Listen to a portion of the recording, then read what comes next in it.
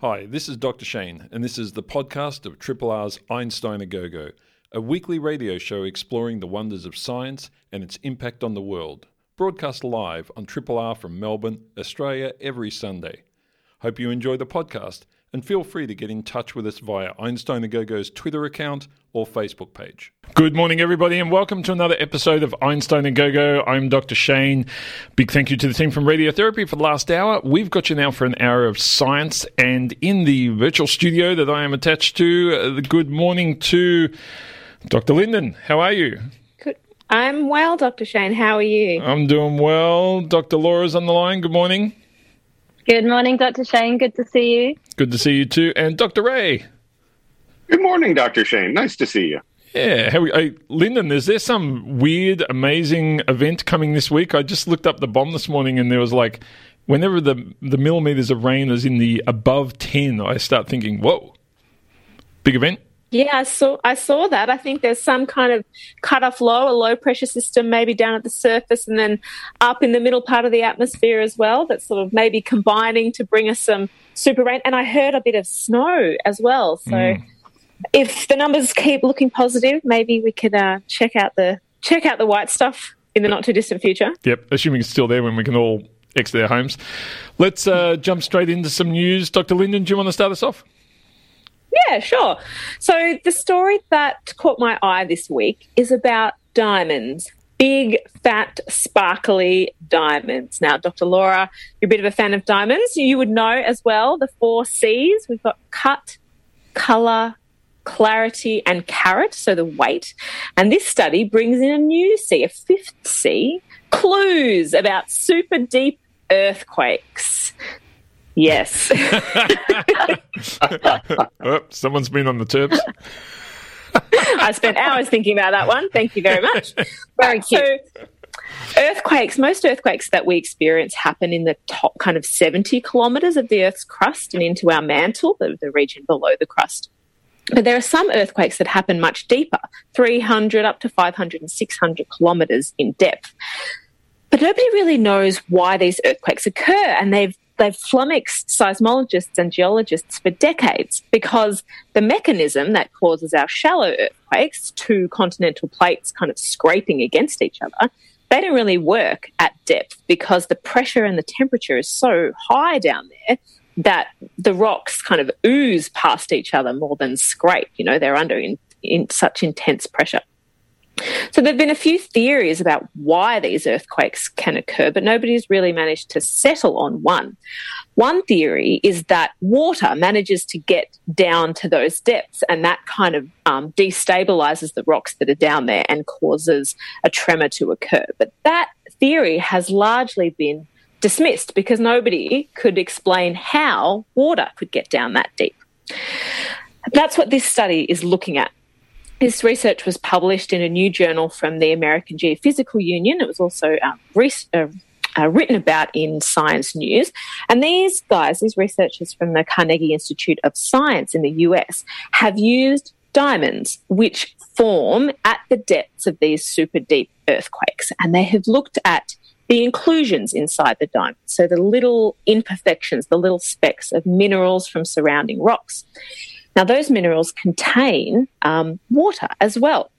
So they've used this information along with the modelling of about 23 subduction zones around the world, so areas where you've got one continental plate kind of moving underneath another one, generally around the ocean regions, to try to find some theories about how the water might get down to such depths. So these models have indicated that possibly there are a few ways that water can get down to 300 to 500 and 600 kilometres below the surface of the Earth.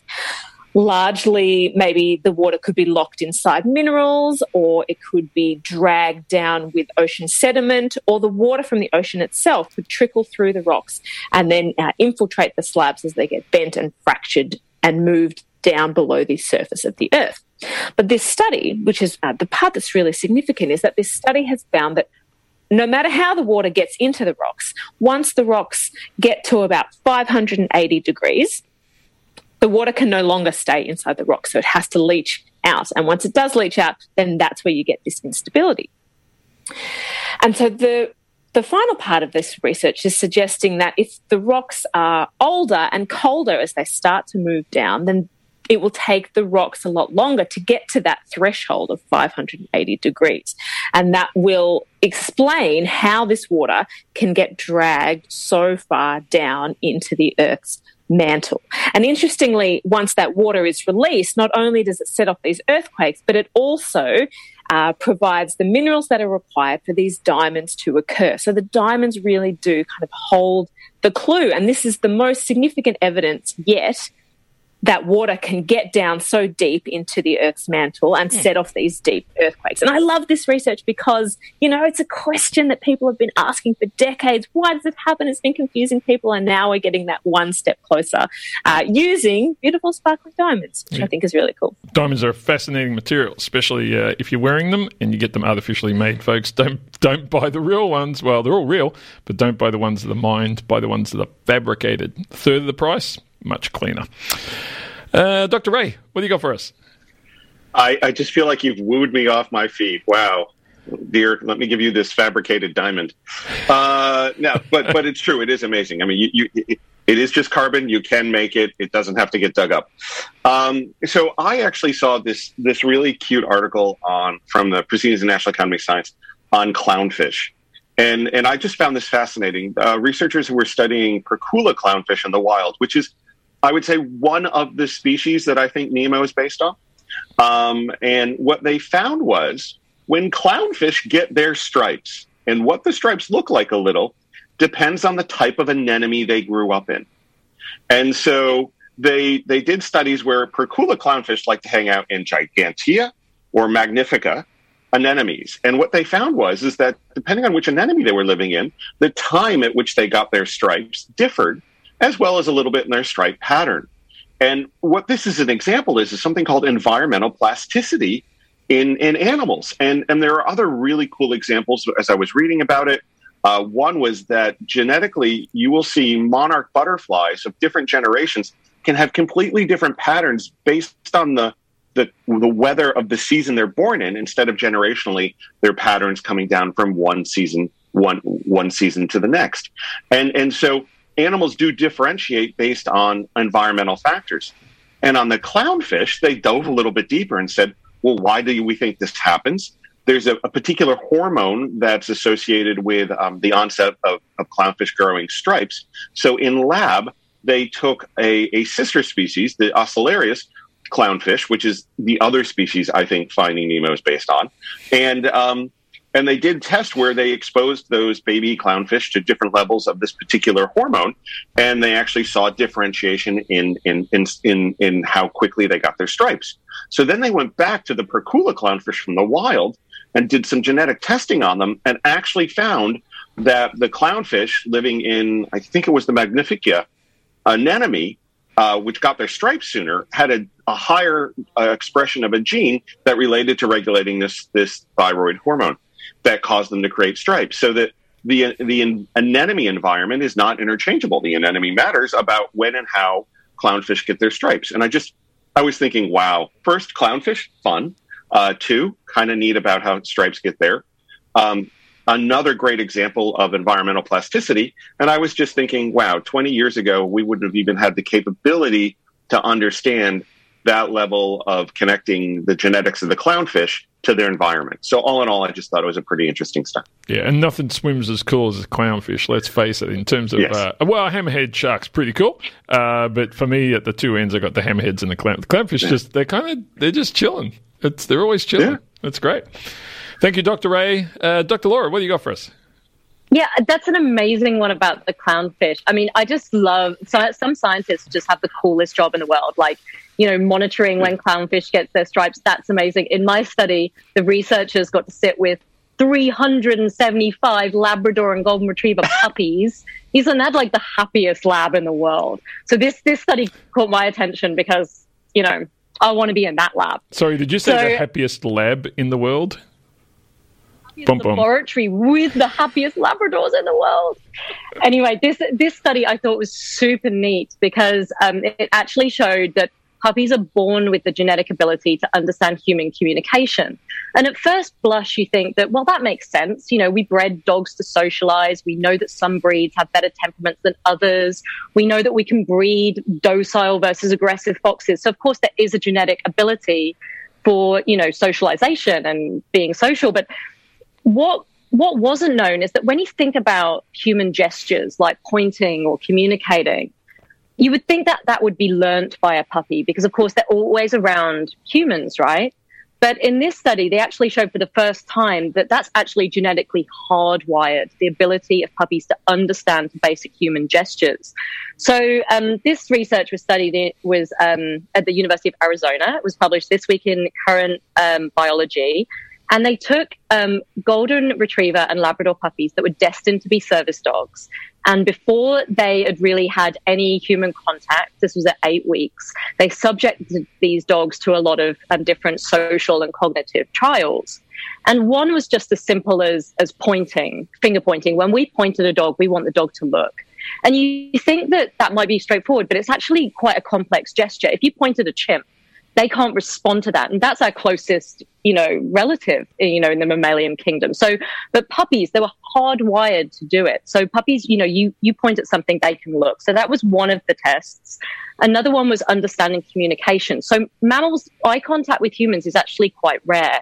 But if you were to talk to a puppy with a baby voice, even if they didn't know that they would get a reward because the contact had been limited before then, the puppies would have a fixed gaze on humans for, you know, the average was 6 seconds. And the other quality was seeking human assistance. So they put boxes in front of puppies. The puppies were trying to open the boxes, and the puppies would look to the humans to try and help. And this is a real trait that's come from wolves, that puppies do, you know, dogs have evolved to want human help. And so what the researchers then did with all these puppies is they assessed whether their performance was actually genetic. What was the genetic component? Did it run in litters or pedigrees? And they found, here are the stats, that 43% in variation was actually genetic. So 43% of the performance was all genetic. And this behavior of pointing or looking to humans, it didn't improve over time. It wasn't learned. It didn't get better from puppies to animals.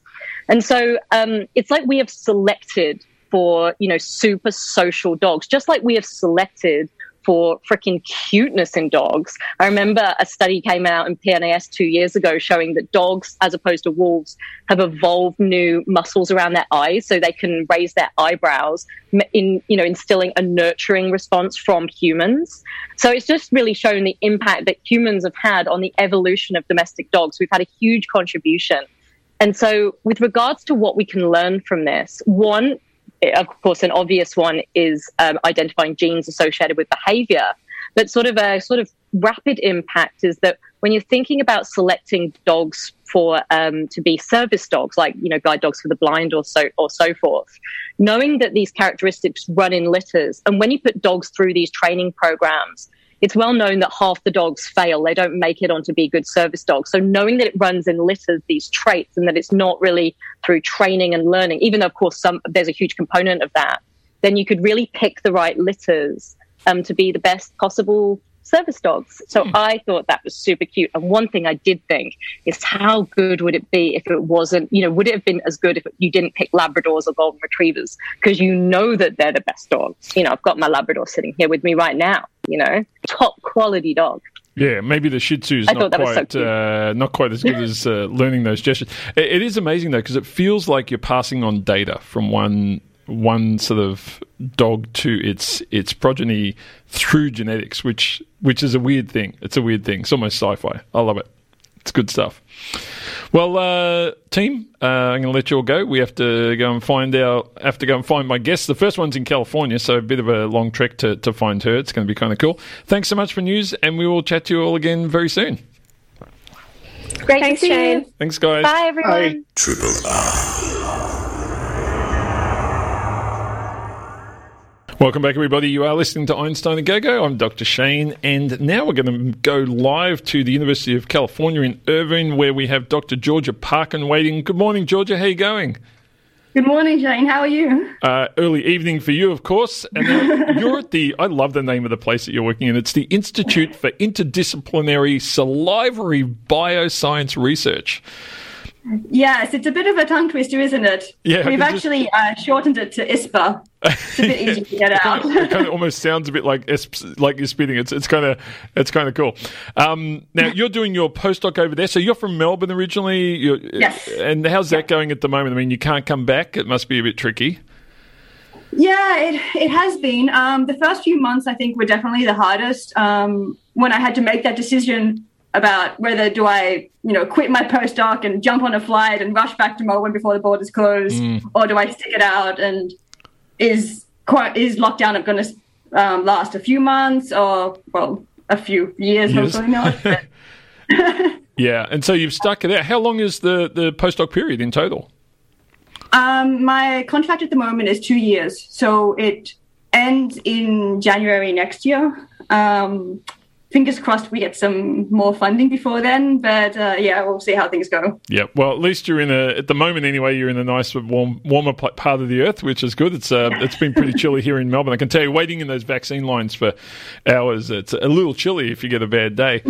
Now, you work in this really interesting area of looking at essentially therapeutic lithium levels in patients. Just remind people, what do we use lithium for? Because this is one of those breakthrough drugs that we've been using for a long time very successfully. Yes, of course. So lithium is used predominantly for bipolar disorder patients, but it can also be used for other reasons such as other mood disorders, ADHD, really anything that will help stabilize the mood of a patient or an individual. Do we know what lithium does in the brain, or is it just one of those wonder drugs where we're kind of like, yep, it works, keep using it? We're not 100% sure what lithium does or its mechanism of action. So that's something we're hoping to look at, hopefully during my postdoc period here. It was really just discovered as a wonder drug by accident almost. Yeah. Went from there. Now, in terms of determining how much is in my system, presumably we need to know this so that we're getting dosing right. Is that what's happening there? I mean, how do you? I have no real feel for how you take lithium or how often you take it. What does that look like? Yeah, so those who are on lithium medication generally take 1 or 2 doses of lithium in a tablet per day, and it really depends on, their symptoms and their age and a number of other factors. And then they're asked to go to a clinic every 3 to 6 months if they're on stable lithium medication, or if they're in the process of titrating their dosage level, or they're experiencing some side effects or some variations in mood, they may go in for a blood test more often than 3 to 6 months. And so but yes, that's right. Yeah, so we just work it out by giving people blood tests, how much they've got in their body. Yes. And that, yes, more or less. Yeah, I mean, this is interesting to me because it reminds me a lot of the issues around diabetes and insulin and the fact that, you kind of, people test themselves, they prick their fingers all the time and so forth, and they test themselves, but the administration of the drug is not directly linked to how much you have in your body or how your body's processing it. So you have these people who have vast variations in energy levels and so forth due to that problem. And this is obviously a somewhat different problem requiring blood tests, but, well, that is a blood test as well, I suppose, that people do with diabetes, but this can't be administered at home in any way, can it, the lithium testing? Like the blood test? Not at the moment. Hopefully in the future, if all of our research goes to plan. At the moment, individuals are required to go into a pathology clinic, so at any standard hospital, and have their lithium levels measured through a blood test, which is, inconvenient for the patient. You can imagine, particularly during COVID lockdown, when everyone's being asked to stay at home, it's even harder for them to get into a clinic. So what we're doing at ISPA at the moment is we're looking at correlations between saliva and blood lithium levels, with the hope that in the future we'll be able to measure lithium levels through saliva samples instead of blood. Yeah. Saliva samples, they have a number of advantages over blood. They're not as well as established at the moment, unfortunately, but they can be collected at home. So ideally, in the future, you should be able to collect a saliva sample at home, drop it off at a lab or mail it into a lab, and have the lithium levels measured either well before a clinical appointment, or perhaps if you're using telehealth without an in-person clinical appointment. Yeah, look, it sounds fascinating. Now, I can imagine saliva levels. Now, these must bring in all sorts of parameters in terms of, does it depend on, what you've eaten, how much booze you've got in your system, I can imagine just the complexities, because there's so much in our saliva, like so much material, and it's such a hostile environment too of the body. So what sort of things do you have to factor in there? Yeah, so as I said, that's one of the current disadvantages of saliva collection, but something we're definitely hoping to work on. Compared to blood, which is a well-established measure, and as I said, pretty much in every pathology clinic or every hospital that you'll go to, saliva, the effects of food and caffeine and alcohol and sleep on different protein levels or medication levels or analytes in saliva is not as well known. So while we're looking at saliva lithium levels, the relationship between saliva and blood lithium levels has actually been looked at since the 1970s and 80s. Wow. So we're not actually the first study to consider this study. However, we are the first study who has looked at other factors such as you said, caffeine and alcohol and other comorbid diagnoses and things like that. And at the moment, our research so far, we found that things such as smoking status, diabetes, to name a few, they actually affect the ratio of lithium in the saliva versus blood. So these things are things that they're going to have to take into consideration in the future. Yeah, I suppose it's one of those things where there's a lot of unknowns, but as long as you know what they all are for a particular patient, you might be able to set a baseline and then do those measurements for that patient, not comparable to another patient, but for that particular person, as long as their lifestyle doesn't shift significantly, you'll be able to set a baseline and do that. Yeah, absolutely. And you brought up the glucose testing earlier. This is something that we're hoping in the future to do with lithium tasting as well. So, we could have a point-of-care device or a device that individuals could have at home and measure their own lithium levels either at home or in a clinic without having to go through all the trouble of getting a blood test or sending it to a lab. Of course, that would require us to have standards in place where we say to an individual, you can't measure your lithium levels within, say, half an hour of eating food, or you have to measure lithium levels within exactly 12 hours after you take your dose. Yep. So we'd really have to standardize the collection protocol, particularly if it's done at home and we're relying on people to do it properly at home without supervision. Yeah, I think people would be onto that, though, because I know I had a blood test the other week, and it was one of those ones where it was fasting in the, I always book them in the morning so you can fast overnight. But I was, it was 9:30. I was getting a bit itchy by 9:30. I was hungry. I was thirsty. I hadn't had a cup of coffee. It was like, boy, this thing's tough. And anyone who's doing that all the time, I can imagine that would be hard work. I think I have a friend of mine who she looks at tears. And it seems to me as though all these things that our bodies leak are really rich in information. We need to put more research funding into the stuff that our body leaks, because it's all giving us a lot of information. Now, before I let you go, I just wanted to touch on the other thing you're looking at is trying for early detection using saliva of Huntington's disease, which is fascinating. Yes. So this is a little bit of a jump from the lithium study. So I'll try to cover it really briefly. So Huntington's disease is a genetic neurodegenerative disorder. So individuals, if they have genetic testing, they know whether they're going to get Huntington's disease and develop these symptoms, but they don't quite know when they're going to develop these more debilitating motor symptoms or movement disorders, such as involuntary and uncontrollable movement. So what we're looking at in saliva and also in blood is whether we can find any proteins whose levels will predict when an individual is going to experience a deterioration or worse symptoms. And then by knowing that, say how many years they have until their symptoms are going to get worse, we'll be able to either tell them or a clinician so that they can plan for their future.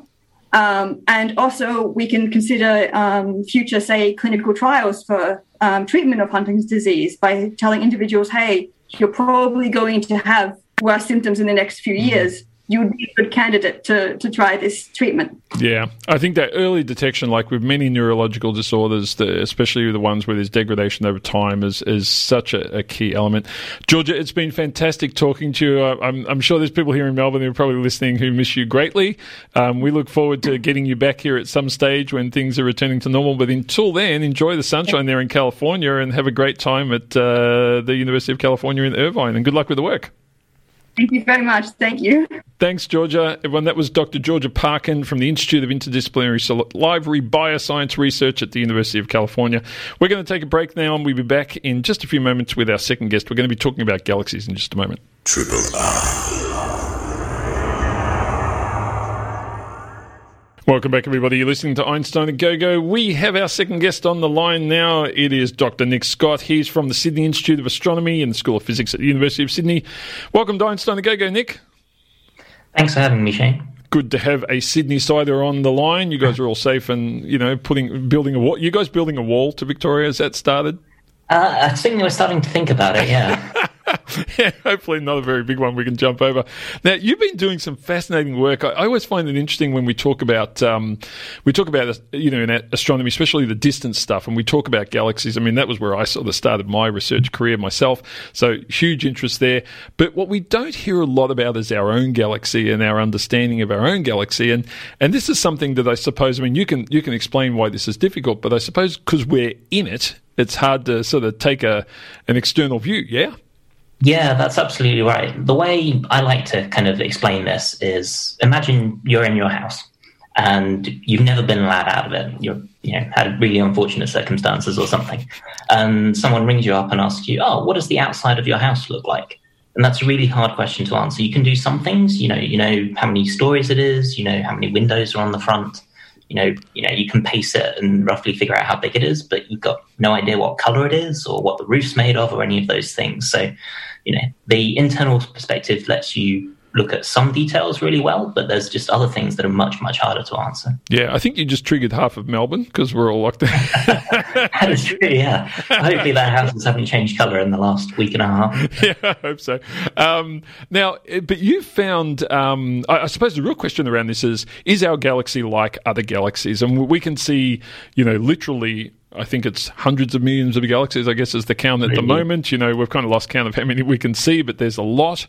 But the question is, are they like ours? And you've been looking at one in particular that may have similar features to ours. Yeah, that's right. So the galaxy we've looked at has the catchy name of UGC 10738. Very cool. Unfortunately, all the galaxies, as you said, there's so many of them, we've kind of can't give them interesting names anymore. And we picked this galaxy because its sort of basic properties, roughly how many stars it has, roughly how big it is, are quite similar to the Milky Way. And then we've observed this with some of the largest telescopes in the world, and then we really dug into the detail of this galaxy to do, a very, very detailed comparison to our own Milky Way.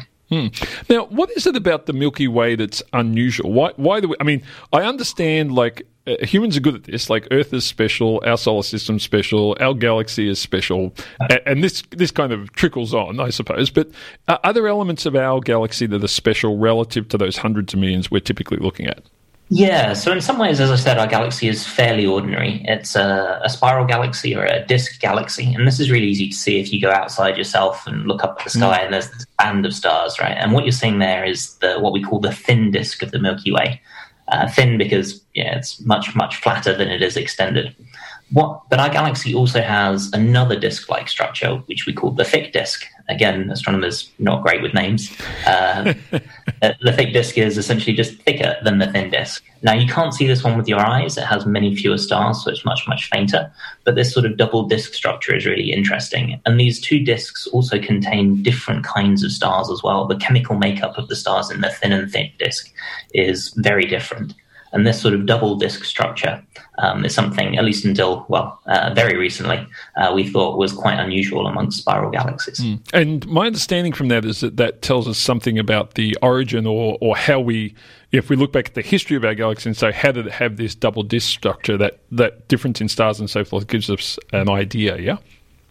Yeah, that's right. So astronomers like to try and build galaxies in computer simulations, and obviously the Milky Way has been a big focus. It's our galaxy, as you said. It's special, at least in that sense. So it's been one that people have tried to reproduce a lot. And it turns out it's been very difficult to reproduce this double disk structure. And about the only way they've managed to do it previously is if our galaxy had a substantial collision about 9 billion years ago with a sort of what we'd call a medium-sized galaxy. And that kind of puts a little bit of a pause, if you like, in the formation of our galaxy. Early on in its life, it was forming this thick disk, and it got hit by something, took a bit of kind of a rest, if you like, to get its act back together. And then later on in its life, it grew this thin disk. But what that suggests is if you need this specific kind of event happening many billions of years ago, that shouldn't be happening to most galaxies, right? Just, on average, most galaxies will not be hit by another galaxy 9 billion years ago. So in that sense, it suggests that, or at least our previous theories suggested, our Milky Way might have had a relatively unusual history in that sense. But now you've looked out and you've found another one that basically looks similar. Yeah, so this first galaxy we looked at, we had a sample of about 10 that we were looking at, but this was the very first one we decided to analyze. And we found exactly the same structure. It has this thick and thin disk structure, and the chemical sort of signatures of the stars in those two disks is exactly the same as we find in the Milky Way. And that really challenges this idea of kind of an unusual cause for this disk structure. If you find it in, the very first other galaxy we look at that we're able to make this observation, then it's probably coming from a much more sort of common mechanism that occurs to most galaxies. Yeah. Did you shoot off a couple of emails at that point to some of your theoretical colleagues and say, hello, you may have to revisit some of those models because we're starting to find other examples of this very unusual circumstance? Yeah, we absolutely did. And in fact, we organised a meeting late last year when we had the first hints of this coming out to really bring together astronomers who work predominantly on the Milky Way and those of us who work on other galaxies to really kind of explore the other ideas. And there are some, I should say, emerging theories.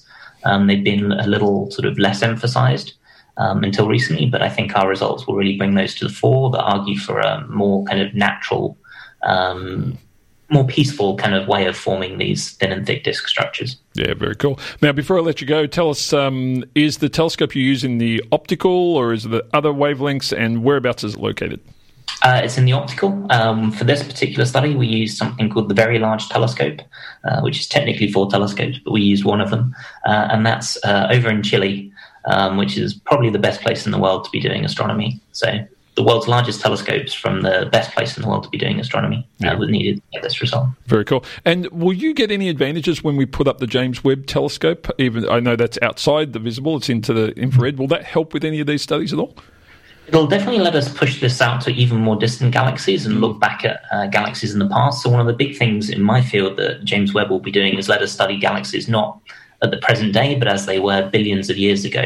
So rather than trying to kind of figure out what events led to a galaxy's present day, you can just look back in time and see what was happening 3, 4, 7, 10 billion years ago. Very cool. Well, Nick, look, it's great that we're learning more about our own house. I realise it is a hard thing to do, and I think anyone who, if you look up at the sky on a dark night, a long way from the city, it's hard not to see this strange structure. But if you try and then map it out and work out where it came from, that's a whole different bag of snakes, I think. So well done on the work. We'll keep a close eye on this, and hopefully we'll get some new theoretical models coming through soon that give us a better idea of how our galaxy actually formed, which is a cool thing that we don't know that in some sense. It's kind of cool. But thanks so much for joining us on Einstein A Go-Go, Nick. Thank you for having me. Folks, that was Dr. Nick Scott from the School of Physics in the University of Sydney. We're going to take a break for some music, and we'll be back in just a moment, getting even closer to Melbourne with our next guest from Deakin University. Triple R. Yeah, welcome back, everybody. You're listening to Einstein and Go-Go. I'm Dr. Shane. Now, we started in the US, we went to Sydney, and now we are a bit closer to home. I think our next guest is in Geelong somewhere. We have Professor Felice Jacka on the line. She's the Director of Food and Mood Centre at Deakin University. Good morning, madam. How are you going? Hello. It's great to have you on the line. I think we've done this before over the years, haven't we? It's been a few years. I think so. It sounds terrible to say I've lost track, but I think I have a very long involvement with 3RRR that goes back to my riotous 20s, and not all of it related to science. Riotous 20s. I think I started at RRR in my riotous 20s and just never managed to leave, and never want to leave either. It's a good place. But now you work in an area which I haven't. I'm learning new terms this week. I went one term this week that I wish I hadn't, which was around where was it something about aerosols from toilets and fecal aerosols, I think was the term I learned this week, and I was like, oh God, I really didn't want to learn that term. But anyway, it's a good one to know. But you, in a more positive sense, you work on what's called nutritional psychiatry. Now, unpack that for us, because these are things that I suspect most people think is quite separated, but we're learning more and more about this connection between what we eat and how we feel. So unpack what nutritional psychiatry is. Well, really, it's the study and application of the knowledge of how what we eat intersects with our mental and brain health. And so it was interesting when I first came into psychiatry research, which was quite accidental about 15 years ago, to realise that, as you've alluded to, unlike the rest of medicine, it was really a nutrition-free zone. Everything was focused on synapses and neurons in the brain and everything that happened above the neck, basically, and nothing at all that happened below the neck, other than, oh dear, that antipsychotic medication has made you gain 20 kilograms. Oh, well. Right. Bringing those two together around the time, sort of the late 90s, early 2000s, there was a lot increasing understanding that really we're not just a brain and a body that's separate. We're a whole interconnected organism, and all of these things, such as the immune system, just as one example, are closely connected with our mental and brain health. And nutrition affects so many of the systems that also affect mental and brain health. So it made sense to kind of put them together. Now, one of the things I've found, and we've had some guests over the last year come and talk to us about this, but one of the things I find amazing is that the standard of food that is offered in many of our hospitals, and look, my theory here is that it's so bad it helps you want to leave, and that's the reason for it. But it seems to me as though, our mental health is such a cornerstone of recovery from any illness, and yet we often see scenarios where the food is just inedible, or people just don't want it, or it turns up, you get cold toast or whatever else. Why is there not a greater focus on this as part of that more holistic view of recovery and so forth for people in our hospital systems? I'm guessing it's just money, but Look, I think it is money, but it also reflects just the wider environment outside of hospitals, and that's what we call the obesogenic food system. And now our big industrialised food system across the world costs the globe upwards of $12 trillion a year. And that's because of the detrimental impact on global health and also the environment. And in fact, poor diet is now the leading cause of illness and early death around the world. And this is because the industrialisation, the poor quality of the food that is mass-produced, it's cheap, it's heavily processed, it's heavily marketed, it's ubiquitous, it's, you can't get away from it. And hospitals are just a reflection of that. But, when you go to an inpatient psychiatric unit and you see these young people who are so unwell and they're already on medications that destroy their metabolism and their, many aspects of their physical health, and then they're given, sweet muffins for morning tea, sweet muffins for afternoon tea, white bread sandwiches, and then they are allowed to Uber in, McDonald's or whatever. It's really kind of distressing, because you're setting all the wrong messages, you're not helping them to get better. But there is a real movement away from that, and I'm really excited to be part of that. But one example I would give is a fantastic inpatient unit up on the Sunshine Coast that a really dear friend of mine, Dr. Sam Manger, who has a terrific podcast, he and a couple of very passionate psychiatrists have, over a 2 or 3 year period, just transformed the whole unit such that there's no junk food in there. Everyone gets out for exercise every day, regardless whether it's skateboarding, walking, riding a bike, whatever it is. And this includes the staff. The people who are staying there to get supported, to get well, supported to also learn how to cook and how to shop, and they prepare their own incredible meals. And I saw a photo of one the other day, and they call it Psych and Easy, and it was just this whole table of just the most beautiful fresh fruits and veggies and legumes, etc., etc. So it is changing. And it's being reflected now in the new clinical guidelines from the Royal Australian New Zealand College of Psychiatry, a big push over in the UK as well. So I think it is changing. But these things are very slow to change, and money is a big part of that. Yeah. I suppose there's an element of convincing that many in your situation and others have to do, where I'm guessing a lot of people don't feel that the impact of their diet is as big as it actually is on their mood and other things. I mean, do you have trouble getting that message across? Because, there are some crappy foods that sometimes when you're feeling bad, you kind of crave and you want to eat. And it feels like the opposite of what we need to do. Exactly right. And in that way, it's analogous, I guess, to cigarettes or drinking too much wine or something. The short-term impact is the opposite of the long-term. You drink wine because you're feeling bad and it gives you this lift and you feel happy, but then the next day you feel worse. And it's similar with junk and unhealthy foods. But what we really look at is the long-term impact and the long-term relationship, as well as the short-term impact, the really quite profound impact of changing people's diets and watching to see what happens. And, of course, what we've shown is that it can have a major impact on people, even with quite severe clinical depression. Some work's been done with people with serious mental illnesses, and even people with intellectual disabilities, very serious mental illnesses, are able to make really positive changes to their diet if they're just given that right bit of support. And so that's what we're doing now, although we've done a lot of what we call efficacy trials, so randomised controlled trials to say, yes, if you change diet, you will improve someone's mental health, their depressive symptoms. But now we've moved to these, and we've just started, like literally in the last couple of weeks, these large-scale, what we call effectiveness trials. So in the real world, if we randomly assign patients with mental health problems to get either standard care, which is seeing a psychologist, or diet and exercise support, are they at least equivalent to each other?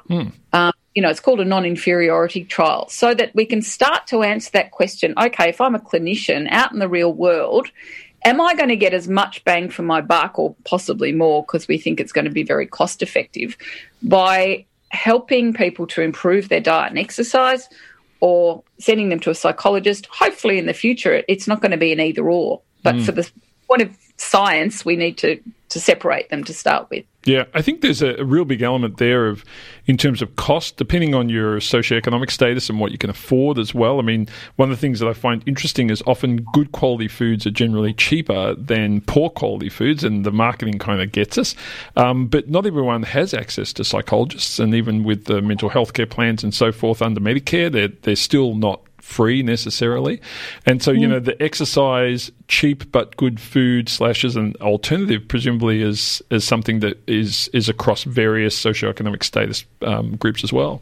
Well, that's right. And with our SMILES trial, which is, our very famous SMILES trial, which was the first randomised controlled trial to take people with moderate to severe clinical depression, randomly assign them to get either social support, which we know is helpful for people with depression, or dietary support, just to make those small positive improvements to their diet over 3 months. And we saw a really profound impact on the mental health of people who got the dietary support. But we also did a detailed cost analysis, and we showed that the diet we were advocating was actually cheaper than the junk food diet of people when they came into the study. And then B, we did a formal economic evaluation, and it showed that there was an approximate $3,000 per person cost saving for those in the dietary group, even when you factored in the cost of the dietitian, because they lost less time out of role, they saw other health practitioners less often, because it was having this global benefit to not just their mental health, their physical health, their functioning. it was very, very cost effective. So this is the trials that we're doing now have got those economic evaluations built into it, because you need to be able to say to governments, right, you need to be able to give Medicare item numbers for dietitians and exercise physiologists for people with mental health problems presenting in primary care or wherever, because we know it's going to save you money. Yeah, it's amazing to me because we still have what I would refer to as a repair care model of medicine rather than a prevention care model. And all of the things that you just talked about, dietitians, physiotherapists, exercise medicine specialists as well, are all in that category of prevention care in the same way that, we often use dentists in prevention care or optometrists. And all of these things, in my view, are where, Medicare money needs to be directed because, you don't want people entering the healthcare system for repair care. You want prevention care. I know, and what a concept, preventing rather than treating. And, I was the inaugural president of the Alliance, the Australian Alliance for the Prevention of Mental Disorders. We wrote about this, we talked about this, we talked to politicians, we made policy recommendation. You get nowhere because the cost of prevention is all up front and the benefits are way off the future, and the politicians don't give a rat's about that. So it's intensely frustrating and so short-sighted because the costs of treatment after the horse has bolted are just massive.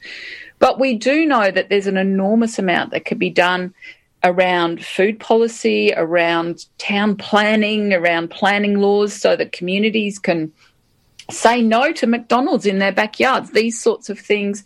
And, of course, education in schools. There's a huge number of things that can be done to prevent so many of these chronic problems happening in the future. When we think about food, obviously, marketing is one of them. Why is it that, sporting clubs are able to be sponsored by Kentucky Fried? Why is it that we still have so much advertising for junk food on telly or on bus shelters, etc.? Then you make it more expensive, then you make it less accessible, then you target public knowledge and information. There's so many things that could be done to improve our physical and dietary behaviours. I think one of the big issues is that all the public health messaging around food for decades now has been around obesity and body weight. And I think that that's been entirely counterproductive and stigmatising. Body weight is very genetically determined. If you're in an environment where you have unlimited access to food, your body is going to find its own weight that's very genetically determined. Most people cannot maintain the calorie restriction needed to lose weight and keep it off over the long term, so they give up and they think, if eating foods is meant to make me thinner and it's not, I'm just going to eat whatever, I'm going to eat the chips. Whereas people know that this is going to affect their gut and their brain and their mental health and their ability to learn and remember really fast. That's a much more concrete thing that I think leverages behaviour change. Yeah, absolutely. And I think you can really eat some healthy things that won't necessarily make you lose weight, but make you maintain a healthy weight. But make you a lot fitter and everything across the board. So I think that's definitely the angle we need to take. Felice, it's fantastic talking to you. The show coming up after hours, of course, is with Cam and Matt called Eat It. So they're going to be talking all about food. But they all talk about fantastic food. So Felice, thanks so much for chatting to us today. It's always good to have you on Triple R, and no doubt we'll do it again. Good luck with the ongoing work and this campaign to make us all healthier and live longer and have happier lives. Thank you, Shane. It was a great pleasure. Absolute pleasure. Professor Felice Jacob, folks, the Director of the Food and Mood Centre at Deakin University. Now, we are going to have to hand over in just a second to the team from Eat It. I can see Matt Stebbin there. Yep, they're ready to go. You've been listening to Einstein A Go-Go. We are going to be back in again next Sunday. If you are trying to get vaccinated, folks, keep up the push there. You may have to stand in a line for a while, but it's well worth doing. I did it last weekend. I would say a good way to do it is, if you can't get through on the hotline, actually follow the Twitter feeds of some of the locations. So Western Health, for example, has a good Twitter feed, and they do tell you when the walk-in service is available or not. And I've actually found that a little bit more reliable than any other website because they seem to put that up in good time. So if you're looking for a place to get vaccinated, check some of those Twitter feeds. I think it's the best way to shorten your wait time and get it done as quickly as possible, assuming you have access. Melbourne, hang in there. We'll be out of this soon. I'm Dr. Shane. Remember, science is everywhere, and we will chat to you again next week. Have a great Sunday. Hi, this is Dr. Shane. Thanks for listening to the podcast of Triple R's Einstein A Go-Go, a weekly radio show exploring the wonders of science and its impact on the world. Broadcast live on Triple R from Melbourne, Australia, every Sunday. Hope you enjoyed the podcast, and feel free to get in touch with us via Einstein A Go-Go's Twitter account or Facebook page.